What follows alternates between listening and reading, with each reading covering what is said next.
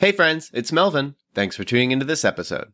Here's just a few quick things I wanted to notify you guys about before we get started. First up, very soon, new episodes will be releasing Wednesday mornings rather than Tuesday. So don't panic if you don't see a new episode on Tuesday. Just wait a little longer and you'll see it in your feed. Second, we've introduced a mailbag. Check those show notes and toward the bottom you'll see a mailbag link. You'll then be able to text us any questions you might have about movies, the movie industry, or any movie/Christian related questions you might have. Then we'll respond in a future episode, so send us your questions now. Up next, Patreon polls, which are available to Patreon supporters at the $3 tier or higher, have been updated. Supporters can now suggest films or shows to be reviewed at the end of each month. The two most liked submissions will become the options for the Patreon poll. So if you want to hear us talk about your favorite movie or show, join our Patreon and start campaigning. And lastly, whether you're a new or longtime listener, please consider writing a review or rating the Cinematic Doctrine podcast on iTunes and Spotify. Apart from financially supporting on Patreon, these are the two most helpful ways to support the show. And that's it. Enjoy the episode. Hi, my name is Melvin, and this was just terrible.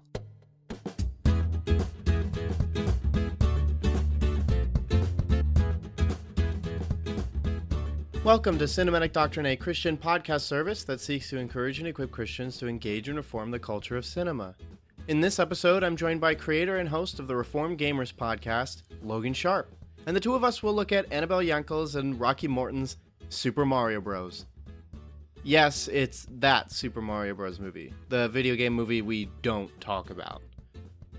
Logan Sharp of the Reformed Gamers has been an incredibly helpful guide during my podcasting venture.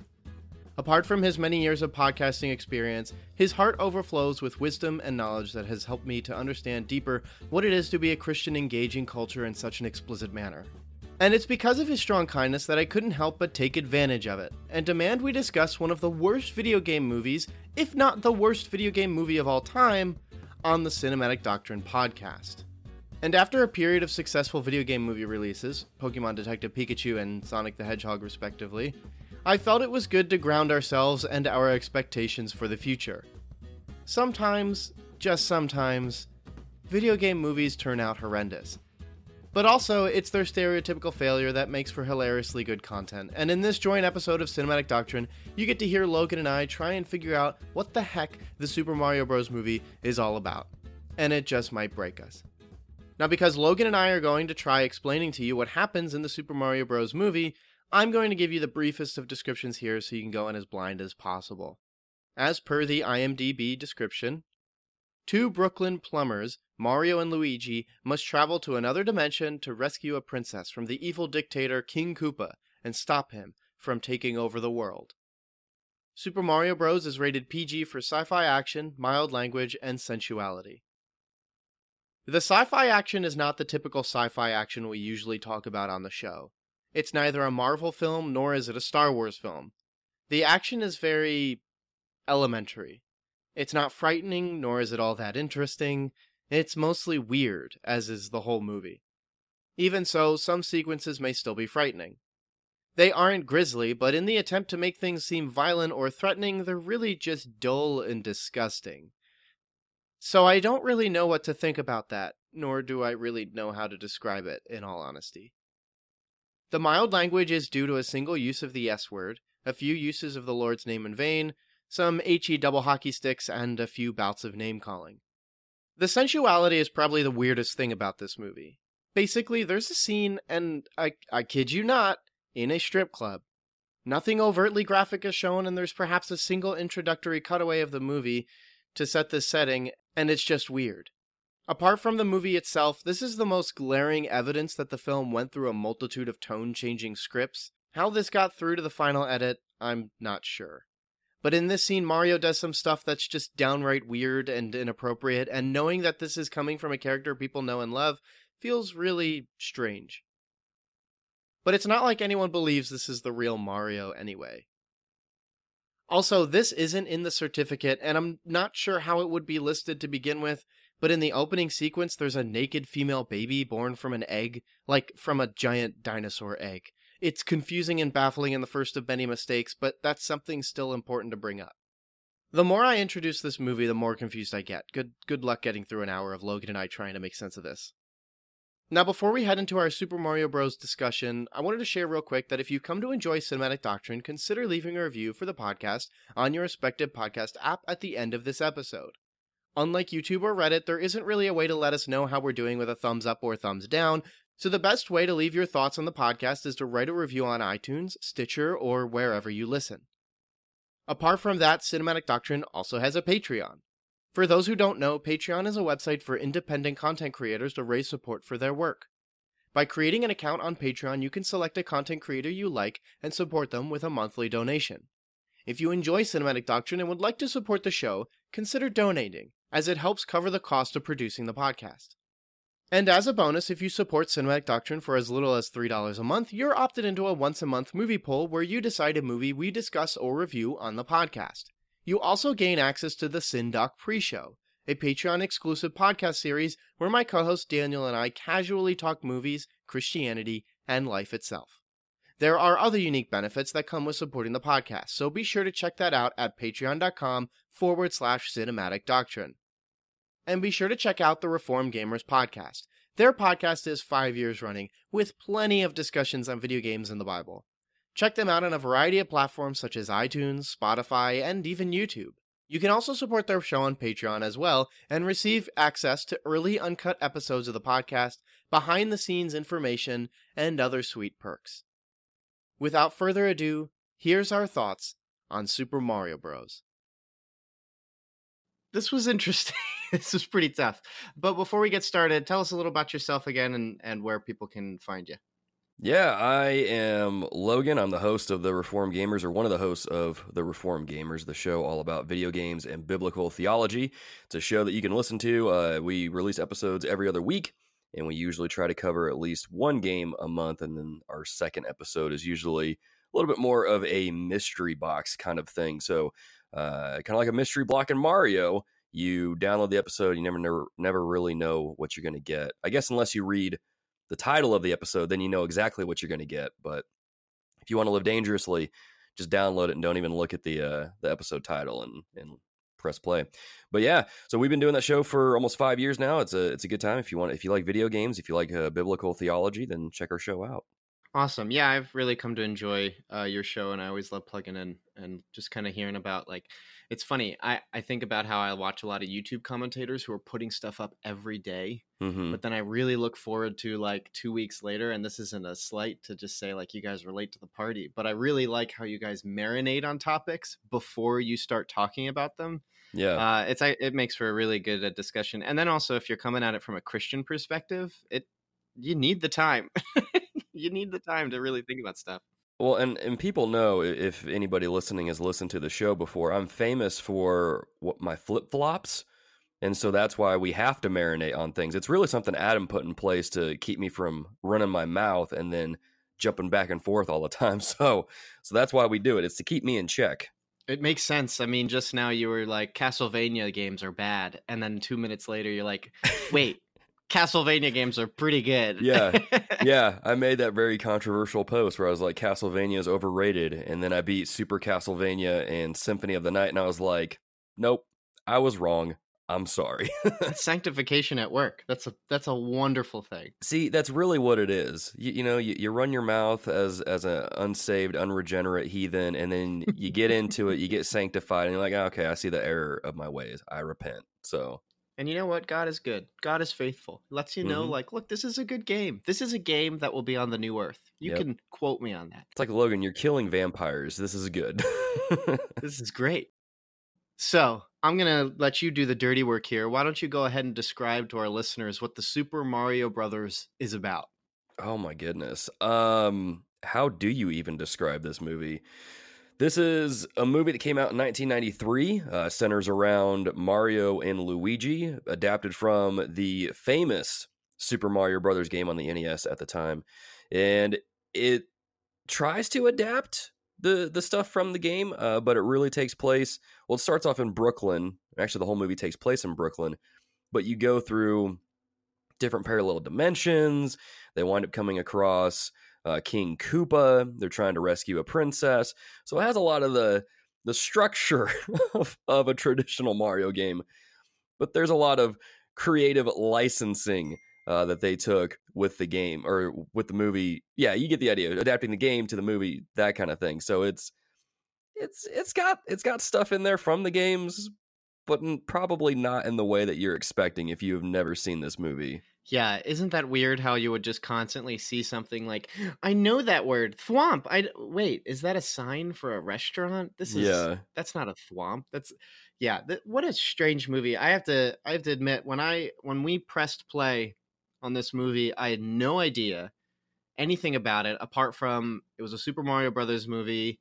It was bad. It's considered one of the worst films ever made, that kind of thing.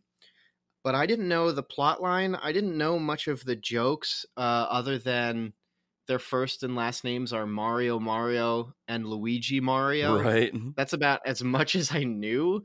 I didn't even know the scene that happened in, which just elevated how bizarre that entire sequence was. But we'll definitely get to that later because this movie is like a gift that keeps on giving. The more I think about it, the more things that are both wrong yet so right at the same time. It's definitely a gift that keeps giving it to you whether you want it to continue or not. Yeah. Oh my goodness, yes. So before we get started into specifics, I think there's some really, really interesting little tidbits to kind of give some people some background to this movie as far as like production goes. Okay. So first off, casting wise, Danny DeVito was almost casted as Mario. Are you serious? I am dead serious. That would have been awesome. I can already imagine how like you have Mario throwing eggs in other games, or I'm sorry, you have Yoshi throwing eggs in other games, and then he's just holding the egg. Can I offer you this egg in this trying time? I mean, he's already doing it as far as Always Sunny in Philadelphia is concerned. But yeah, that I saw that and I was like, yeah, why wasn't he cast? That would have been perfect. Another casting, Tom Hanks was almost casted as Luigi. He even read some of the scripts.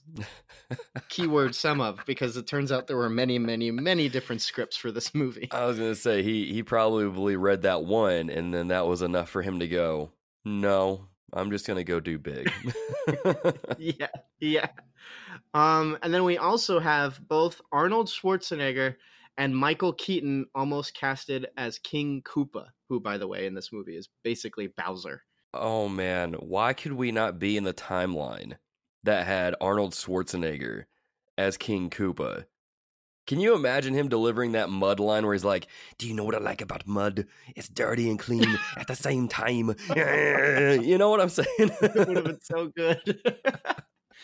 I mean, he's already covered in mud and Predator, so it would have worked out. Oh, my goodness. See, it's just insane. He could have hopped between movie sets and nobody would have known the difference. Why was he bathing in mud? I don't know, man. Movie. There's a lot of things that you just, while you're watching this movie, you sit there and you ask, just why? What? Why? It's just amazing.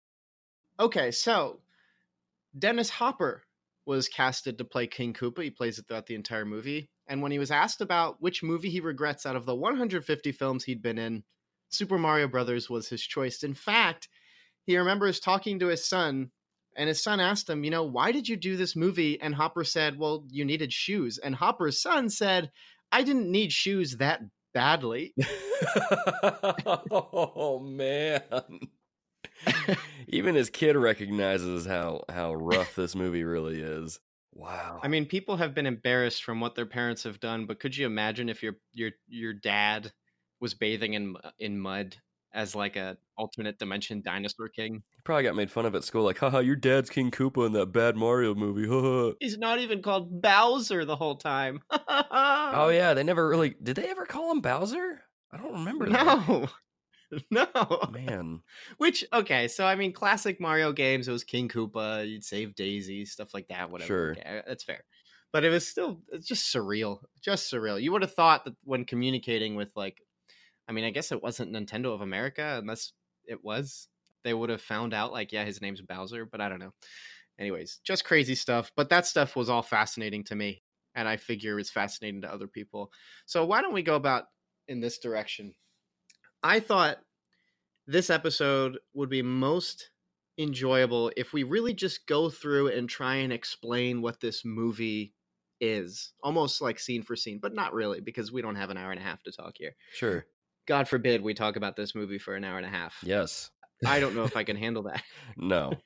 No. So again, I'm going to have you do the dirty work. Why don't you start with kind of wrap up the first 10-15 minutes of this movie if you can. Oh man. Okay. Well, basically the movie starts off with you're in Brooklyn. I forget what year it was, but it's pretty early on. And you see this lady running through the streets of Brooklyn. She goes to, I guess, what would be an orphanage of sorts, knocks on the door profusely, leaves this little contraption on the doorstep, and then she runs off. And I can't remember if you actually see her getting accosted by some of the different Koopa people or not, but the nuns basically open the door, bring this metal contraption thing in, and it opens up to reveal a giant dinosaur-looking egg, and you're like, what is this? And then you see the egg begin to hatch, and there's a baby human in there, and I'm like, that's not how babies are made. That's not how they're born. Yeah. And it's at this moment that you realize that this is going to have nothing to do with the game, really. Because it's like, nope, that was never in the game. That's not how it works. Yoshi makes eggs that hatch, but they don't create humans. It's, oh my gosh. The first 15 minutes of this movie is so bad. But then you get transitioned over and you meet Mario and Luigi. They're plumbers that are trying to get work. They're all excited about work. Luigi's like obsessed with watching TV and the news and stuff like that. And so you see Luigi, like they get this job, they're going to work, they're getting money and all that jazz. And then you see this kind of becomes a thing throughout the movie where Luigi has this feeling, almost like a sixth sense or like a disturbance in the force sort of thing. So they're driving to the job and they're like, oh, trust me, Mario, I've got this feeling this is going to be a shortcut and we're going to get there and we're going to make the money. It's going to be awesome. And then they get there, but their competitor plumbing company is already there. And he's like, oh man. And I'm like, what is, like, at this point, this is where I stopped the movie and was like, okay, I just realized I've never seen this movie through to through. I've only seen bits and pieces. But at this point, it's like, what the heck? What the heck? Like, what? It's just insane. It's insane. I actually thought when I started the movie, I thought I was watching the wrong movie. I thought I picked out the wrong one, like literally thinking, okay, nothing has told me that this is a Mario Brothers movie. Usually you start a movie and you know, like if I watch a James Bond movie, I kind of know it's a James Bond movie within like the first 5 minutes. But the first 5 minutes of this movie, like you said, are lady runs to monastery, drops off baby kind of in an egg. And you're like, what in the world is going on right now? Nothing in that opening sequence told me I'm watching a Mario Brothers movie. Yeah. I know what I'm in for, let alone watching a video game adaptation. Just bizarre. And even you started talking about like Mario and Luigi going off and doing plumbing jobs. Like, I guess they're called plumbers in the games, but we never see them do any plumbing. They go into pipes. That's about it. And so then for them to hard commit to like, oh, they're driving around in their like ice cream van, which looked like an ice cream van, tacked on with Mario Brothers on the side, doing actual plumbing jobs, was just really. I think to myself, when I want to see a Mario Brothers adaptation, I don't really want to see them plumbing. I guess I want to see them jump on Goombas. But I'm getting ahead of myself by even mentioning the word Goombas. So we'll get to that a lot later. It's just madness. It really Logan, is. It's just madness. And the frustrating thing about it is the movie opens up with the traditional Mario Brothers music. That's right. I totally forgot that. Yeah, and so you go into it and you're thinking, oh man, this is going to be good. It's got the music. It's going to be faithful. And the giant like metal logo thing like slaps you across the face as it hits the screen. You're like, oh, this doesn't feel right. And then it just goes into it. And then that's when you realize that General Akbar tried to warn you. It's a trap. It's a trap. Mm-hmm. But mm-hmm. yeah. So I'll go ahead and kind of continue that. I guess So they get to this job site, and it's not just a job site, it's also like a place where people are excavating dinosaur bones in the middle of Brooklyn underneath a bridge, Yep. which is just really bizarre. And it's not just that they're excavating dinosaur bones, they're going down into like a piping system, and there's even railroad track, but then like in the middle of the railroad track just beneath it is a perfectly preserved dinosaur bones, which is just stupid, just so stupid. Yep. None of it makes sense. None of it makes sense at all. So I guess that's around the time we're introduced to the fact that there are women going missing in the movie, which was interesting. And then there's these two goons whose names I forget. I think they were named after Koopa kids. Really? I think one was named Iggy, and I think one of the other, I can't remember the other one's name. But then I just realized, dawned on me, isn't there one of the Koopa kids is named Iggy? I can't remember. I only remember them from Mario and Luigi Superstar Saga. I think he's the one with like the blue mohawk, if I remember correctly. Yeah, and they kind of look like punks, but they don't look like Koopas. No. At all. They look like the dudes from Night at the Roxbury almost, or like a concept of them or something. Yeah, or like something from Lost Boys. They just look like caricatures. It's really strange. So we're then led to suspect that they're the ones going around abducting women, and you're like, okay, first off, the premise of abducting women seems a little more mature than a Super Mario Brothers game. Yeah. And then it just feels weird. And this is kind of one of the things that leads into this constant battle between tonal shifts of kind of accessible to kids. I mean, the soundtrack is very much fed into an accessibility for children. But then what's happening on screen oftentimes doesn't fit that. Right. Or just isn't good. And so you're actually left really confused more than anything. So you're then introduced to this one girl who then Luigi gets infatuated with, which was really strange. I think it was like Luigi's on the phone with somebody, and then this girl comes up and is waiting. Luigi just sort of gives the phone to her, lets her use his quarter to make a phone call. He steps away, but then she's just like, thanks for letting me use the phone, and then starts introducing herself and having a full-on conversation with him, which I just felt was really strange. I mean, we don't have payphones anymore. Right. That's done. We're not in that world anymore. But I imagine if you were to had borrowed somebody else's quarter, you'd just be like, hey, thanks, bro. And then you just walk away. It was very strange, and it felt really just out of place because let's be honest, this is Brooklyn, right? I don't think anyone's going to just react that way. If anyone's listening that lives in Brooklyn, you let us know. But I'm pretty sure that's not how it works. But apparently that sharing of the quarter thing was enough for them to become like infatuated with each other and like, oh, we should be together. And it's like, wow, this sounds like something you would hear at a Christian seminary with a dude who's trying to, ring by spring kind of thing going on. And it's just, oh my Lanta, it was weird. It was so weird. And I didn't. It was really weird. And it felt like that right there is indicative of their whole interaction throughout the rest of the movie, because I just never really bought it, because I'm like, this doesn't you see this kind of thing going on in like Disney movies and you kind of get it. It's like, whatever.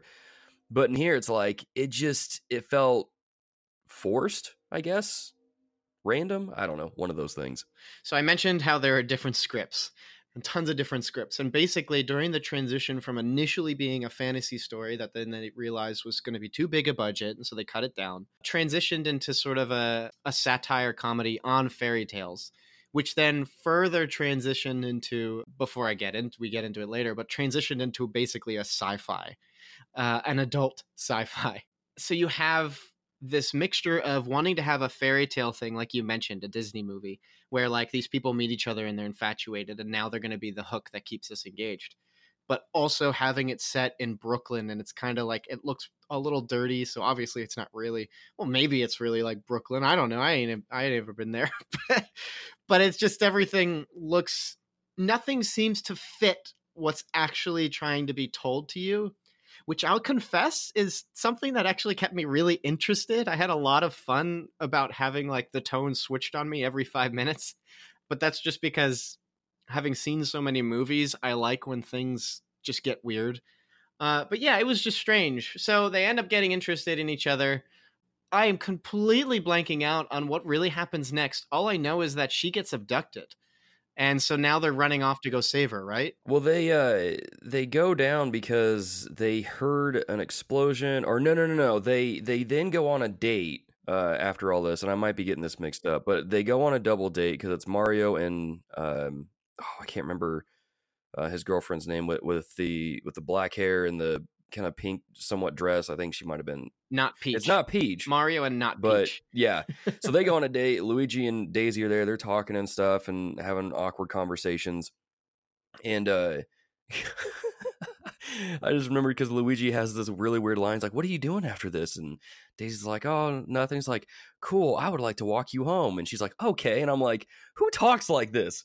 Who talks like this? Nobody. Nobody on the face of the earth." So they do that. They walk her home. And they wind up hanging out or something like, yeah, they wind up hanging out. She takes him to go see the excavation stuff, the dinosaur bones.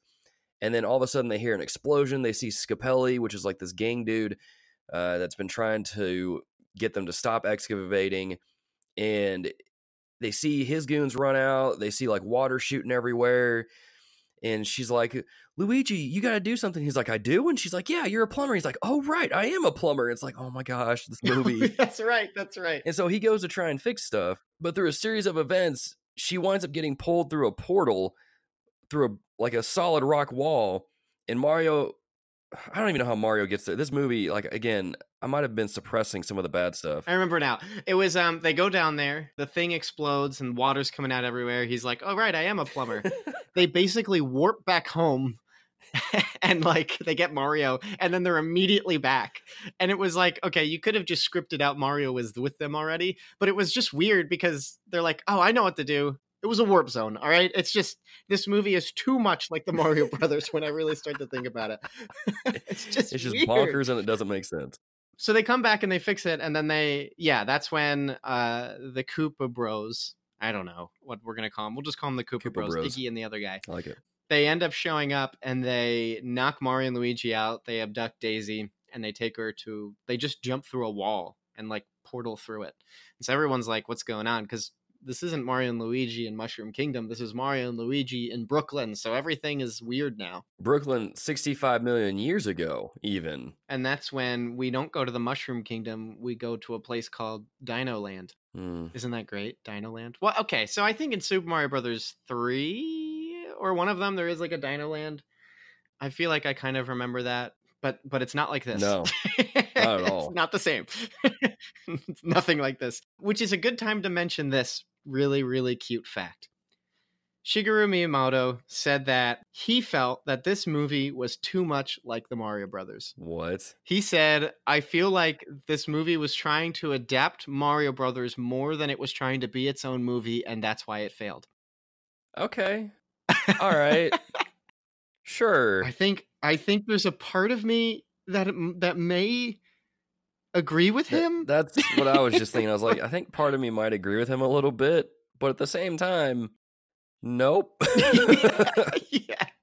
I think that'll make for a really interesting end discussion, but that almost feels like it needs to be thrown in here because I think everything we've said so far does not sound like what we would think a Mario Brothers movie would have. When I think of a Mario Brothers movie, I think of something like Paper Mario or Mario and Luigi. Right. Where exactly. You can have like a strong story and strong characters, and you just got to kind of embrace the weirdness of the world of Mario, not try and just be weird and call it a Mario Brothers movie. And that's the thing with this movie. I think if they would have just removed all the Mario stuff, like, well, people probably wouldn't have watched it to begin with. But I think if they would have removed that and just had it be its own movie, then it would have been, I guess, somewhat serviceable. But then again, no one probably would have watched it either. I don't know. I just, maybe Miyamoto was onto something. Yeah, it's so strange. So yeah, they teleport through, or they go through this teleporter. It's the next part of the warp zone. They step outside, and you would be forgiven if you thought they stepped into something like Blade Runner. Yes. Or Total Recall. That's what I was thinking. Yeah. Any sort of dystopian postmodern story. In fact, I think, and I couldn't fact check this, I just saw it, and so I'll consider it a rumor, which is weird to say for something 20 some years old. but supposedly the set designer was the same as Blade Runner. Wow. So I kind of find that a little interesting, but this doesn't even need me to confirm it because I read it as a quote from the director.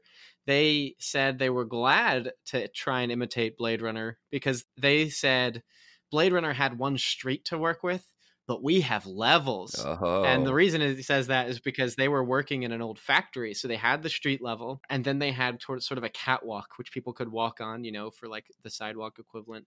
And then even up above, which I will say, I like the set, even if it's weird. I mean, like we mentioned before, there's a Thwomp restaurant or something. And there's like there's just constant words from Mario Brothers that are in the world of this movie that aren't the same as the games. It's an adaptation. I'll just say that. It is a way to adapt things. I'm just not quite sure. It's sort of like the equivalent of translating things. Like, yeah, you could be saying the same word, but your definition is completely different and lost on me. Or it sounds off, in which case this whole thing is off on a lot of its translations. Yep. But I will agree when I first saw that, because again, like watching this movie for this episode, I realized I had never seen this movie all the way through. I had only seen bits and pieces. And so when you first get to this, that was what I first thought of. I was like, man, this reminds me of Blade Runner. Like, this is kind of cool. Okay, I could get with this. And then it continues. It continues. Yeah. And I'm like, it doesn't stop. Because they run into, and I can't remember, again, I obviously must not have paid very much attention to this if I can't remember anybody's name. But they ran into some lady that was trying to take the meteor rock for Mario and Luigi, but then this lady in like a red, almost like biker metal kind of outfit thing shows up, knocks her out, takes it, and then jumps away with these like weird rocket boot thingies. Why were there rocket boots? Yeah, that's right. So to clarify, there's a meteorite that basically, you'll find out later, the bad guy wants to if he can fit it to all together, like fix this meteorite, find the missing shard. His world, Dino Land, and Dino Land, I just can't believe it. His world, Dino Land, and modern Brooklyn will unite. Why would you want that? I'm not quite sure. He wants it. But by this point in the movie, the Mario Brothers had the stone, but then somebody steals it from them. And yeah, she like grabs it and then she clicks her heels and then she starts flying. And it's so awkward too. And it keeps happening. It's super long. Like she jumps in the air and you think it's going to be over in like 3 seconds. Like, whoa, that was cool. But it's sort of like she just kind of slowly hovers like a warlock in Destiny. Like she just kind of moves comfortably slow across, and Mario and Luigi are like, no, stop it. You stole that from us. And you're like, are you going to run after her? You could just run across the catwalk. I was going to say, there was a catwalk right there. And I'm like, you guys literally could have ran across that thing and stopped her. Like, and she wasn't that fast. They would have been there in time. It's just I guess the plot was holding them back. Yeah, that's right. Oh, I've always that plot. That evil it's plot. Always in the way. The worst. So why don't you go ahead and take us through the next couple minutes as far as you can handle. Man, I don't even know if I remember what happened next. Okay, so I think there's like King Koopa stuff. I think we finally meet him. Is that it? Because I think so. Because he's talking to the lady with red hair. Again, I didn't pay attention to any of these characters' names, obviously. But they're talking about their plan, what they're trying to do. You see some of the Goombas, but you're like, these big, muscular-looking things, but with really tiny reptile heads. They're really scary looking. For something about them frightened me every time I saw them. They're definitely unsettling. Like, it's not... Yeah. I think it's the small heads. But they're... Oh, man, and now I'm getting this confused with Halloween Town, too, because my wife was watching it at the same time I was watching this. But yeah, you learn about their plan because they're trying to find the princess, because I guess they need the princess in order to have their plan. And these two dudes that they keep sending into modern day Brooklyn to find the princess keep screwing up, and they keep failing at it, and Koopa's mad about it. And I don't know, is there a point where Mario and Luigi go into like, not necessarily a bar, but like a a restaurant kind of thing, and that's where they meet Toad. So I think they're on the street, and yeah, Toad. Okay, this is another case in which like the name is there, but it's not the same thing. He's just some dude. He's some punk who plays music, and his name is Toad, and he's singing a song. So, for background's sake, King Koopa is the dystopian ruler, and there's posters up everywhere saying like King Koopa is sensitive, I think, and he's like kissing a baby. Oh, wow. And like another one is King Koopa is an environmentalist, and the poster I think has him holding like something to like clean. I'm not really quite sure. And so now Toad is there singing a song that's like anti King Koopa, and he's immediately arrested. And it's actually really quite funny but while that's all going on, you're going, that's not a Toad. Yeah. you're still processing like, wait, you just called him Toad? Oh, it's just one guy. One guy's named Toad. Okay. That's right. Because then Mario's like, "What? You can't arrest him for just singing a song? That's stupid." Blah, blah, blah. That's right. I remember that interaction. That's right. Now. That's right. And then they get arrested and they go to jail. Oh my He's gosh. like, "What? I'm being arrested for being a plumber. I can't be a plumber." That's I'm right. just like, what is this movie, man? Because that's because Koopa put out that plumber alert thing, and everyone's that's right. And everyone's like, "Oh, King Koopa right. needs a plumber. I don't know why he needs a plumber, but he needs a plumber." And I'm like, "What is this movie, man? What is this movie?" Oh my goodness. Yeah, so they go to jail, and this is when you get the glorious Mario and Luigi Mario line. Yeah. But it was not in the way I expected it to be. They're being introduced to the jail. I don't know the terms. I've never been to jail. I don't watch enough true crime shows to know the process. But basically, they're being I think they're being booked. Yes, is what it is. Yeah. So they're standing there and they're saying their names, but then it cuts to the chieftain or chieftain. The chieftain, huh? I don't know these words at all. Yeah. If they could just change words to say this is a toad or that's a thwomp, then I can say words whatever I want to. I was about to say, dude, this is Dino Land. There are no rules. If you want to call that dude a chieftain, you go for it, man. He's the chieftain of police. I just remembered they go to the desert too, and I don't even remember why. Well, they go to the desert after This movie goes everywhere. They go to the desert after they get out of the police station because they take one of the cars and get in this like Batman Returns style escape with the cars. And then the fungus saves them. Oh my gosh. Yeah. Oh, this is a wild ride. Like it literally sounds like we're the ones on shrooms right now instead of Mario and Luigi in the game, you know? Come on, Logie. You got to trust the fungus, Don't dude. even. Come on. Don't even. This is like a fever dream. I just remember things as like the more we talk about it, and it just makes me more scared. And I don't know if I'm shivering because of the movie or this coffee, but it's just like insane. It's definitely the movie. So they get booked, whatever, and then they end up escaping. And this is another moment where the music makes it sound like it's supposed to be something like fun for kids, but it's really not. I mean, they're being booked. They're having their mugshots taken, but they literally thought they were at a firing squad. And so, like, if you're watching this, you're like screaming because you're like, "Oh my gosh, are they really gonna do this?" And then they're going through they're like going through a shower. And you're like, they're just being tortured right now. But the music is all really happy and funny because it's really kooky and crazy. And it was just so weird. And their prison cells aren't even like cells. They're in like cages that are like, it's almost like a chain link fence, but that completely surrounds you. Oh my goodness. Just so weird. But yeah, so then they escape and now they're in the middle of a desert. Yeah. Just how did we get here? Why are we in a desert? What is this like? It's not Mega City 1. This isn't Judge Dredd. But here we are. I think they were trying to get some Mad Max vibes going in there. Just hit. This movie is really like that's what I call movies of the 80s. Basically. Let's just get everything in there. Let's get Blade Runner. Let's get Mad Max. Let's get, I don't know. It's a thing. It's a thing.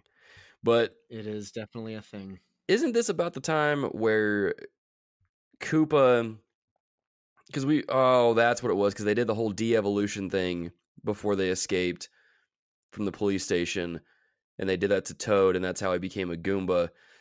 And then he did that, they do that to the goons shortly after, but they have this way of making them evolve even further to where they're smarter, and they're trying to, like, he's trying to get them to go find Daisy. I don't even remember. I just remember them getting put into that de-evolution machine, and then they wind up getting smarter, but they wind up getting more annoying. I think the only benefit I can say to like that when they go from being really dumb to really smart is that the actors did a really good job of changing their performances. Their voices even sounded completely different, which was actually like, I was like, oh, okay, that's, you guys are trying to do your best, and you're doing your best in the midst of something that's the absolute worst. Yeah. So I thought that was actually kind of cool. But yeah, they end up showing up in the desert too, and that's when it really felt like Mad Max. That's a restaurant. Mad Max. But yeah, their vehicle was like a go-kart, Oh but my covered in gosh, cardboard yes, it was. stabby things. That was the weirdest thing. Oh. And they were really smart, but they still drove it off a cliff. Yeah, so it obviously didn't work too well. And then, that's right, because Mario and Luigi wind up capturing them. Mm-hmm. They work out a deal. That's right, because that's when they tell them about the meteor rock, and that's what they're looking for. That's right, now it's coming back into focus. So they're telling Mario and Luigi about the meteor rock, and then they tell them that some lady stole it when they first got to Dino Land, and they're like, oh yeah, we know who that is, we can go get it. And then they go, and they leave there, they go back to Brooklyn to get it, and I don't even remember how they even got it back. I know they wind up meeting her, and they somehow get the meteor rock back, but I can't remember exactly how they did it. It's like the most memorable scene for me. I can't believe you don't remember this scene. I must have blacked out or something then. So you had talked about earlier, like, did they go to a restaurant and did they meet Toad? And it's like, no, they met them on the street. They do go to an establishment. They do go to a place, but it's like, I mean, it's not a gentleman's club. As much as I hate using that term, like, because it's such an adoption of the word gentleman, it's so disgusting. But it's kind of a gentleman's club. They end up going to this. They get back into Dino Land. They get back in there with the Koopa brothers, and they have to go find the rock. This woman stole it in the first act of kind of the beginning of the second act of the movie, and now they're getting it for the third act of the movie. And they find out she's dancing at this club. And it's like, I think this is where, so I mentioned before the transition of the script. I mentioned how it kind of went from fantasy to adult and then to sci-fi. So this is around the time I think it was the biggest indicator, the most glaring indicator that this film was totally different, but when it was filming, and then completely changed in the editing room. In fact, I believe the directors were locked out. It was a husband and wife couple. They were locked out of the editing room by producers. Because what the producers wanted was like, wait a minute, you just made kind of a mature film, but 8-year-olds play Super Mario Brothers. So we need to make this appropriate for 8-year-olds to watch. And you only get this shot briefly, and it's someone in the distance, but it's basically a woman dancing at a pole. And you're like, what is happening right now? And then it cuts to Mario and Luigi walking into this club, and they now have to get this stone back, this piece of the meteorite back. And Mario's like, I know what to do. I'll put the moves on her and I'll get it. And he walks up, he says something to her, she punches him, he gets knocked out, he gets back up, and then he basically says, dance with me and you can punch me all you want, or something like that. And it was just like, so I'm laughing because there's such a tonal just confusion going on, and I'm also going, I can't believe they're doing this. But I'm also like, there's something, and I always feel convicted about this whenever there's something like this going on, but there's something disgusting about that balance of like, this is what you wanted to do. Now we're trying to suppress it. We're still going to call this a kid's movie, and then we're going to put it out there. I don't know if you feel the same way with some movies where like Angry Birds, like 3 years, or I think it was like 2015 came out, and it's like got such a mixture of constant adult humor, but it's subtle enough that if you're an adult, you'll get it. But then like, if your kid is starting to get smart, they're going to have questions about like, what does that joke mean, Dad? And you're like, well, now I have to have this conversation. I didn't want to. Wow. I am so glad that I don't remember this scene at all. I'm amazed you don't remember this scene. It's like in Persona 5 where they spend the entire first dungeon of this game going after a guy who is manipulating and sexually exploiting female students. And then later on in the game, you have a section where you're like ogling the female members of the group. And it's like, dude, you can't have your cake and eat it too. You have just undermined the entire thing that you set up and was speaking out against. It doesn't work like that. Yeah. And so it's exactly what they're doing here. They're trying to make it a kid's movie, but it's that weird tension of where they're trying to appease the parents who probably got suckered into bringing their kids to this, but they try to course correct so much that they wind up going off the rails and making it, what's the word? Too much is the only thing I can think of. It's too much. Yeah, it's definitely too much. In fact, I think during the late editions of the script, the plan was we wanted to kind of mature it, or they wanted to kind of mature it, because it was amidst the time when video games were looked down upon. Parents didn't really like them. There was a big push against them. I mean, I guess Mortal Kombat, came out like a year or two before? I'm not really quite sure. Mm-hmm. So what they wanted to do was make video games cool. They wanted parents to get hip and cool with it and like kind of like it all and stuff like that. But you don't do that by putting in mature themes like that. That's like immature themes in reality. Mature themes would be having a really good character arc between two brothers who persevere through adventures. I don't think there's like a moment in this where Mario and Luigi have a falling out. And it's like a video game of Mario and Luigi doesn't really have that.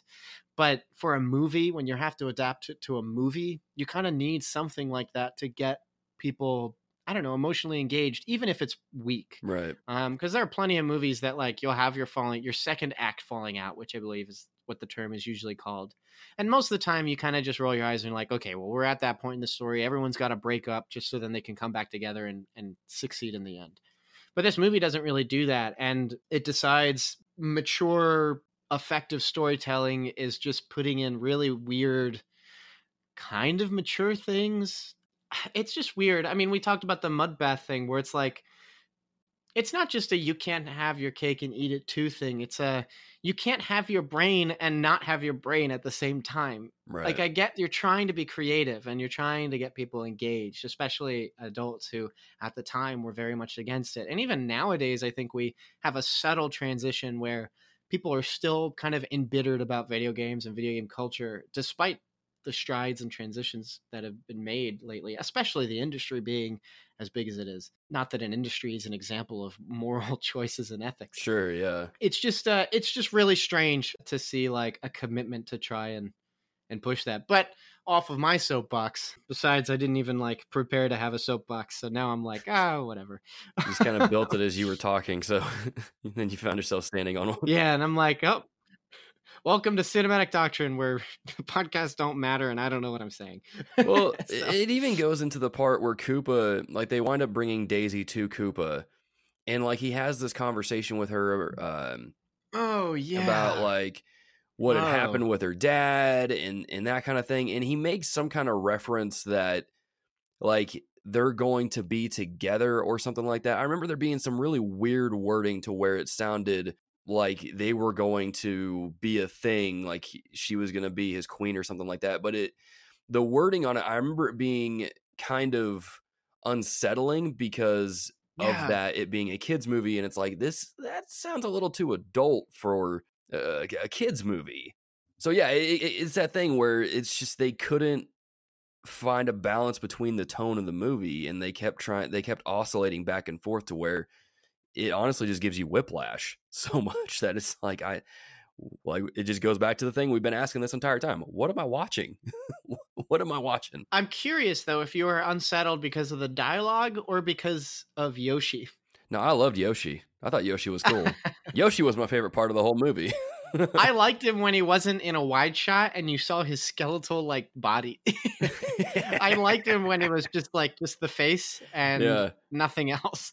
And he was just being cute. But then like they do these wide shots and you're like, oh my gosh, it looks so skeletal.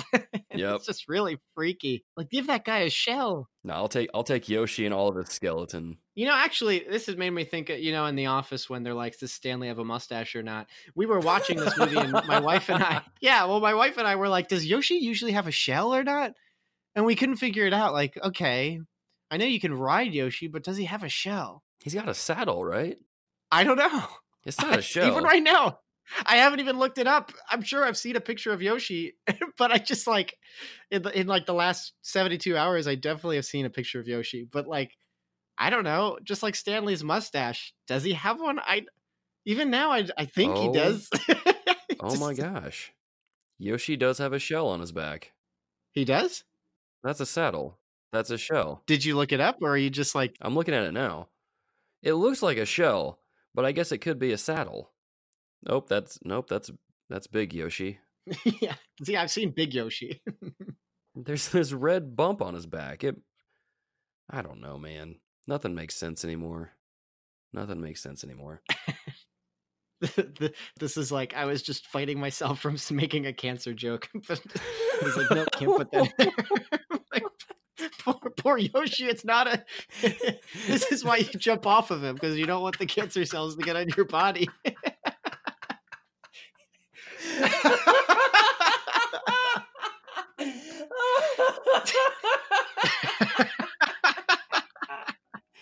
You know what would make this even better? What would make it even better is if Arnold was King Koopa. It's not a tumor. Yeah, it's not a shell. Come on, it's not a tumor, it's a shell. What are you doing? Come on.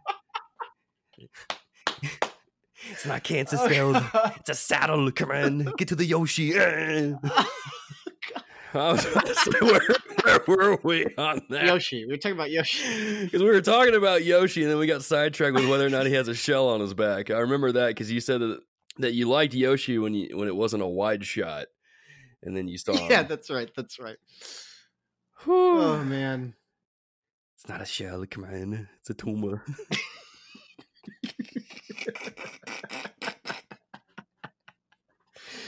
Oh, man. Yoshi gets stabbed, though. Can we talk about that? Yoshi gets stabbed? I was not expecting, because again, remember, I've said this before, hadn't watched this movie in its entirety before now watching it for this episode. I was completely sidewinded by that, because it's kind of, it's not graphic, like, blood starts shooting out of him or anything. It's nothing graphic like that. It's just kind of out of nowhere, because, what is it? Yoshi is trying to, red-haired lady that is with King Koopa comes in, pulls Daisy to the side from the other girls and is talking to her, and then she tries to do something. I don't know if she tries to kill her or what, but Yoshi helps her out, helps Daisy out by doing that classic tongue thing where he kind of like bends down, shoots his tongue out, pulls the thing. The classic tongue thing. And words are hard, but he does that, and then she like pulls a dagger out and stabs him in the side, and you're like, whoa. It goes back to the whole issue of not really having a proper consistent tone with the movie, because it's kind of dark. It's like in the first Ninja Turtles movie when the Foot Clan kidnaps Raphael and starts beating him, and then they throw him through the skylight, and it's like, whoa, this is dark. Yeah, it's kind of a similar thing in tone, where it's like this movie just got really dark out of nowhere. So yeah, but heartbreaking though. I was like, you can't do my boy Yoshi like that. How dare you? Yeah, how dare you? Yoshi's so pure. Exactly. Never mind the fact that I may have used him as a springboard to get past jumps in the video games.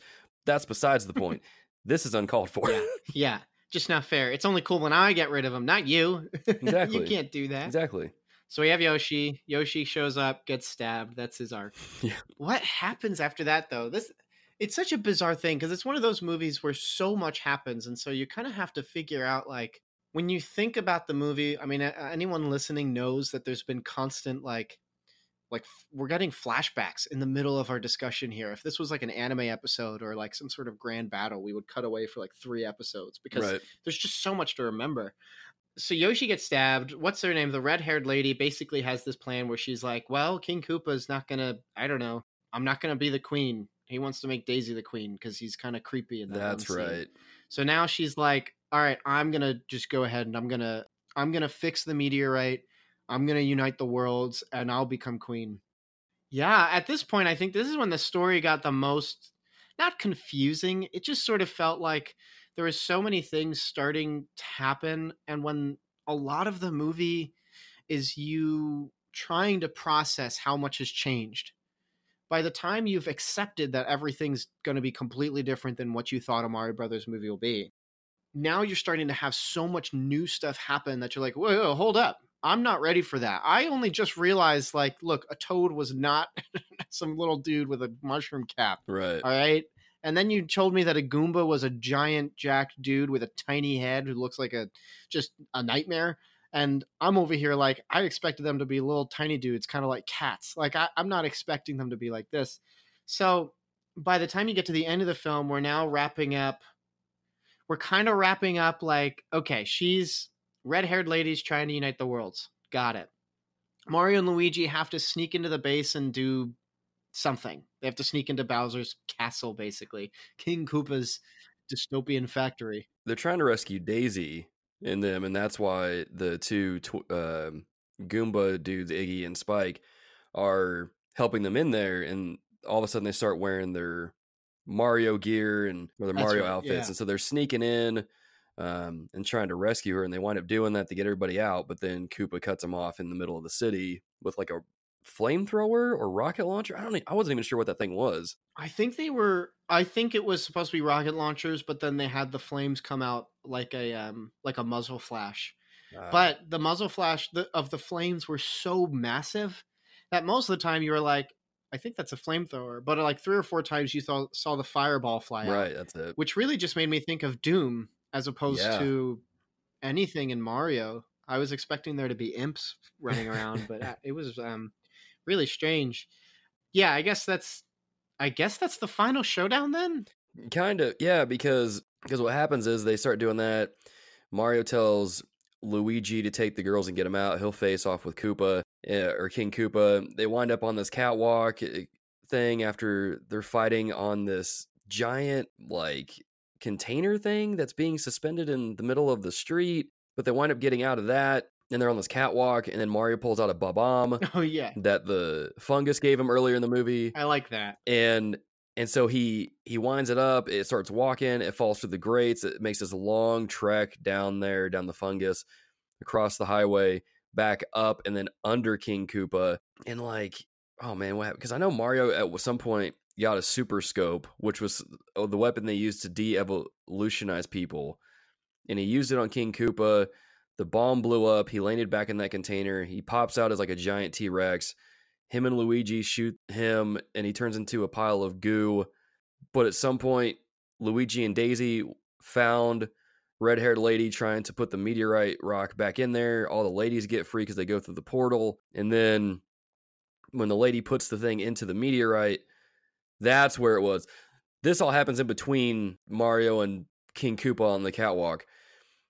Luigi and Daisy and the girls, they find the red lady. She puts the meteor rock back in there after the ladies go through the portal, make it back to present-day Brooklyn.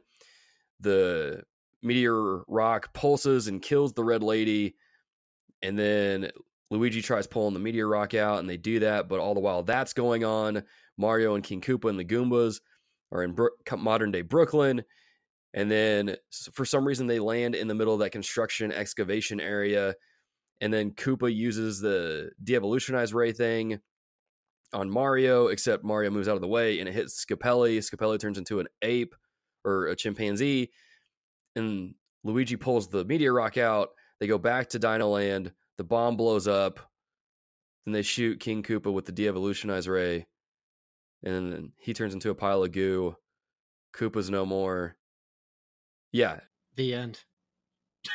And that's it. Yeah. And then they go, well, that's not even the end. You would hope that's the end because it's like, golly, please let this be over. That's right. But then they go back to modern day Brooklyn. It's like 3 weeks later at this point because Daisy decides, she can't leave because she has to stay and be a princess, and she has to be with her dad, who turns out to be the fungus, which we totally glossed over.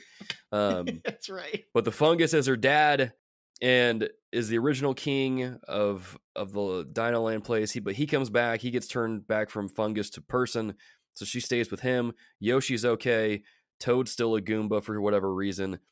But then you fast forward 3 weeks later after all that happens, and Mario and his girlfriend are hanging out. Luigi's moping on the couch over Daisy. And then you see this news report where this guy's like, oh, the Mario Brothers did so-and-so today at the blah, blah, blah. I call them the Super Mario Bros. And it's like, oh my gosh, roll credits already. But yeah, then you hear a knocking at the door, And Daisy comes in like kind of like battle garb with one of those guns. Yeah, like Terminator. And she's like, "Come with me if you want to live." No, but she's like, she comes in and she's like, "We need your help. Something's going on." And she's like, "Are you guys ready or whatever? Can you guys help or whatever?" Mario starts putting his jacket on. He's like, "Yeah, I'm ready. I got this." And Luigi's like, "What?" And he's like, "Yeah, I'm a believer now." And then they go to do their thing. The credits roll, and it's like, just PTL. This never got a sequel. Thanks so much for tuning into this episode of Cinematic Doctrine. And thanks so much, Logan Sharp of the Reformed Gamers podcast, for joining me on this truly bizarre episode. The Reformed Gamers podcast is 5 years running with plenty of discussions on video games and the Bible. Check them out on a variety of platforms such as iTunes, Spotify, and even YouTube. You can also support their show on Patreon as well, and receive access to early uncut episodes of the podcast, behind-the-scenes information, and other sweet perks. Now, if you've seen Super Mario Bros., what did you think of it? Do you think this movie offers comedy gold, or is it nothing but a dumpster fire? If you're listening on Cinematic Doctrine's website, let us know in the comments below, or shoot us an email to cinematicdoctrine@gmail.com. If you've enjoyed this episode, consider leaving a review for the podcast on your respective podcast app at the end of this episode. Unlike YouTube or Reddit, there isn't really a way to let us know how we're doing with a thumbs up or thumbs down, so the best way to leave your thoughts on the podcast is to write a review on iTunes, Stitcher, or wherever you listen. And as mentioned before, Cinematic Doctrine has a Patreon. For as little as $3 a month, you're opted into a once-a-month movie poll where you decide a movie we discuss or review on the podcast. You also gain access to the SynDoc Pre-Show, a Patreon-exclusive podcast series where my co-host Daniel and I casually talk movies, Christianity, and life itself. There are other unique benefits that come with supporting the podcast, so be sure to check that out at patreon.com/cinematic doctrine. A special shout out to those who support at the Art House Theater tier. Thank you so much, Mom and Dad. You're the best. All of this will be available in the show notes. Until next time, stay cool. Want some Cinematic Doctrine swag? You're in luck! We've got 3-inch Cinematic Doctrine logo stickers exclusive for Patreon supporters. Perfect for your travel mug or laptop. Head over to patreon.com/cinematic doctrine, link in the show notes, and choose the independent theater tier. Doing so will net you other perks too. But let's be real, the podcast stickers are the coolest perk. So get yourself some podcast stickers by supporting on Patreon.